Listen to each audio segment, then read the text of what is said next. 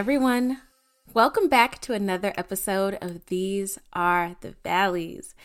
Man, I missed y'all. Did y'all miss me? I feel like y'all did, but I can't hear you. But you can hear me. So I'm going to just take that as you missed me. Welcome back.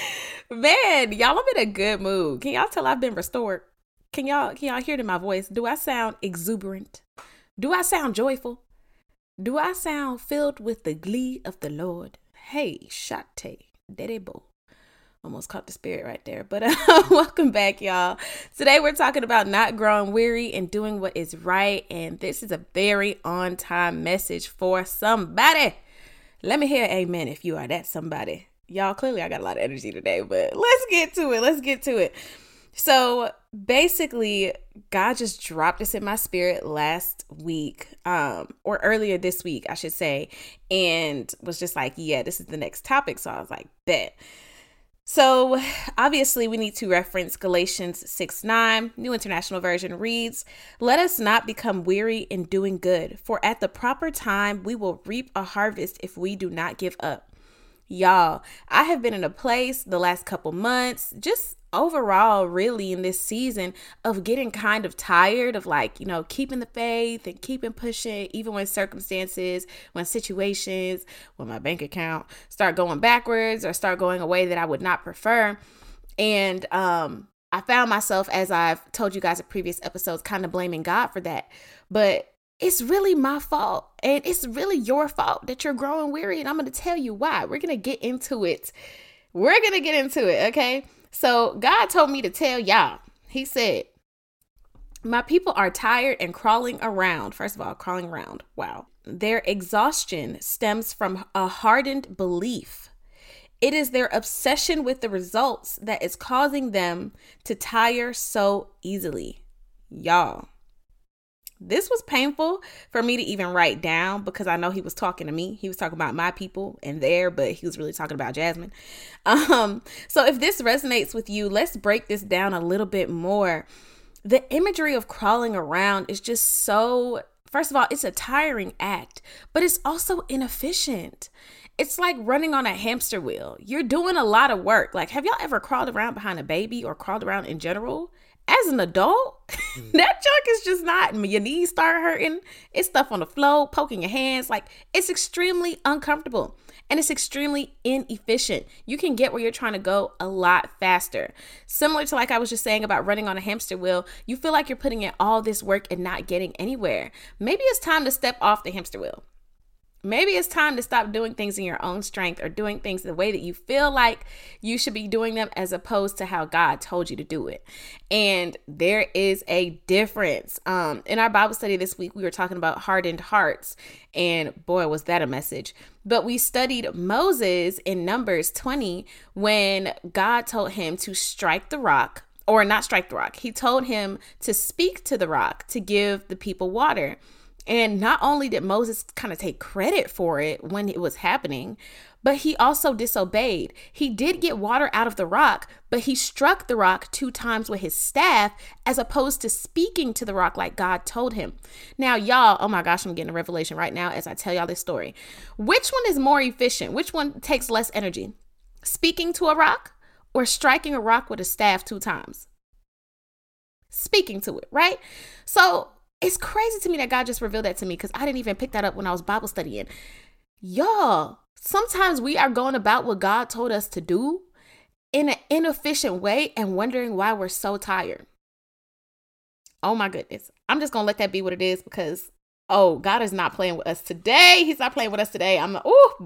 He is not playing with us today. If y'all hear some papers rustling, I had to write down everything he was telling me. So just know I'm just in my journal looking at my notes because, honey, he was not playing with us. He's not playing with us. So this reminds me of that scripture that says, "Let us run with endurance the race set before us."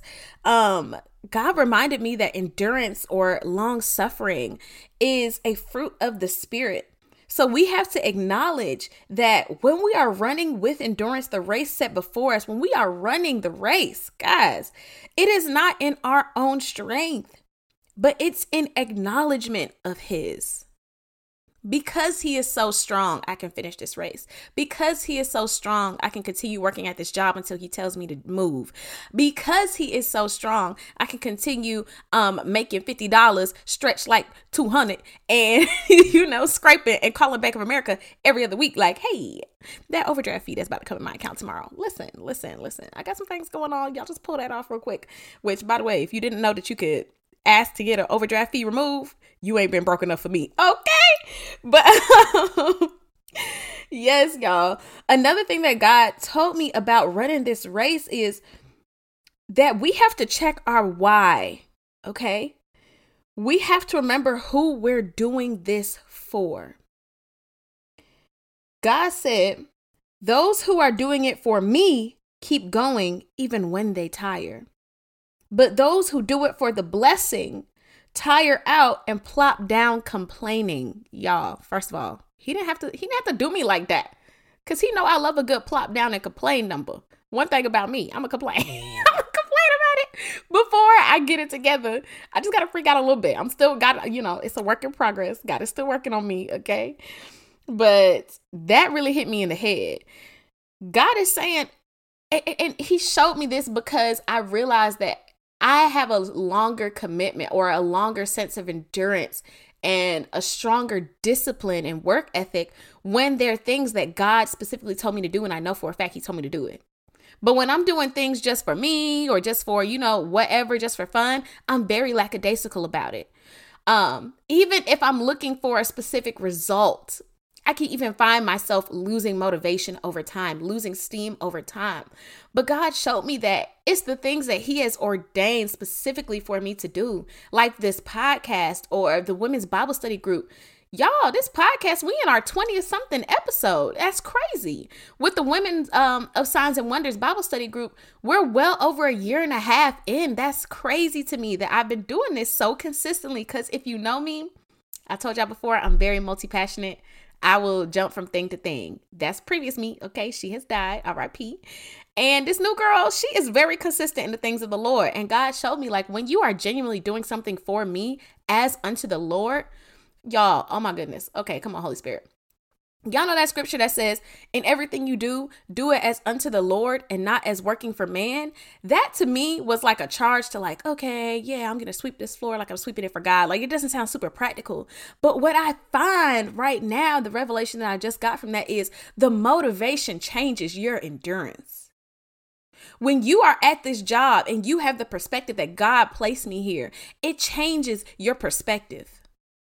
When you have children and they're getting on your nerves and you change your perspective, not to, I had these kids, but God gave me these kids. It changes your perspective. It changes how you do things. And so I like to say that scripture is a little deeper than what I was giving it credit for before. I was just thinking it was like, okay, yeah, everything that we do should be unto the Lord. That sounds real Christian, real good. But the heart behind it really, especially in this context, is you can't do anything with diligence, which is excellence over a period of time. You can't do anything with diligence unless you are doing it unto the Lord. And let me not say that. It's not that you can't, okay? But it is way harder to do it if you don't have the proper why. Way, way harder. Because it's definitely people of the world that are very diligent and do what they got to do. So obviously it's not true. But imagine how much more disciplined they could be. Because that's just what they're doing in their strength. Imagine if they had that super on top of their natural, like, wow, man. So God told me to tell y'all, when you realign with me, when you realign your why, when you realign your focus, get up. Okay. Remember, he said we was plopped down complaining. Get up. Don't forget to get back up, y'all. I think y'all know for the past couple of weeks I've been talking about it. I was real down for a little bit, but I am back up. If y'all cannot hear it in my voice, honey, I feel it in my spirit. Like, I am up. Nothing has changed in my circumstances. I'm in the exact same position I was in 2 weeks ago when I was about to deconstruct my faith. But I just, it's a refresh in the spirit, y'all. It's a refresh in the spirit. And God is just so good. He's so merciful to give us that refreshing when we need it. And so one of the scriptures that really comes to mind is Romans 8:18. Let us consider Our present sufferings are not worth comparing with the glory that will be revealed in us. Y'all, that's so good. That is so good. So you telling me what I'm going through right now ain't nothing compared to the glory that is ahead. So you telling me right now, that's good news. Like, that is some good news. And I even love the part where it says, with the glory that will be revealed in us. In us, y'all. It's an inward thing. That glory, first of all, if you are to reveal something, that means it's already there. Come on, Holy Spirit. If you are revealing something, it's already there. There's already glory set up in your plan. There's already glory set up in your life. There's already glory set up in your spirit, deep within you. God did that. Ooh, hold on, Holy Spirit. I can't breathe. First of all, God don't create nothing without glory in it. Let's start there. God does not create anything without glory already being in it, because that's who he is. Period. So if you was created by God, and newsflash, you were, you, my friend, have some glory in there. You have some glory in there, even when you don't feel like it. And what Romans 8:18 is promising us, that our present sufferings cannot compare to the glory that's already inside, that we might not see. It's already there, y'all. Oh my goodness. That is some good Bible. Come on, Holy Spirit. I just literally, I don't know if y'all can hear it, but I'm getting riled up. I'm finna start sweating. Is that TMI? I feel like that's TMI. Oh my goodness.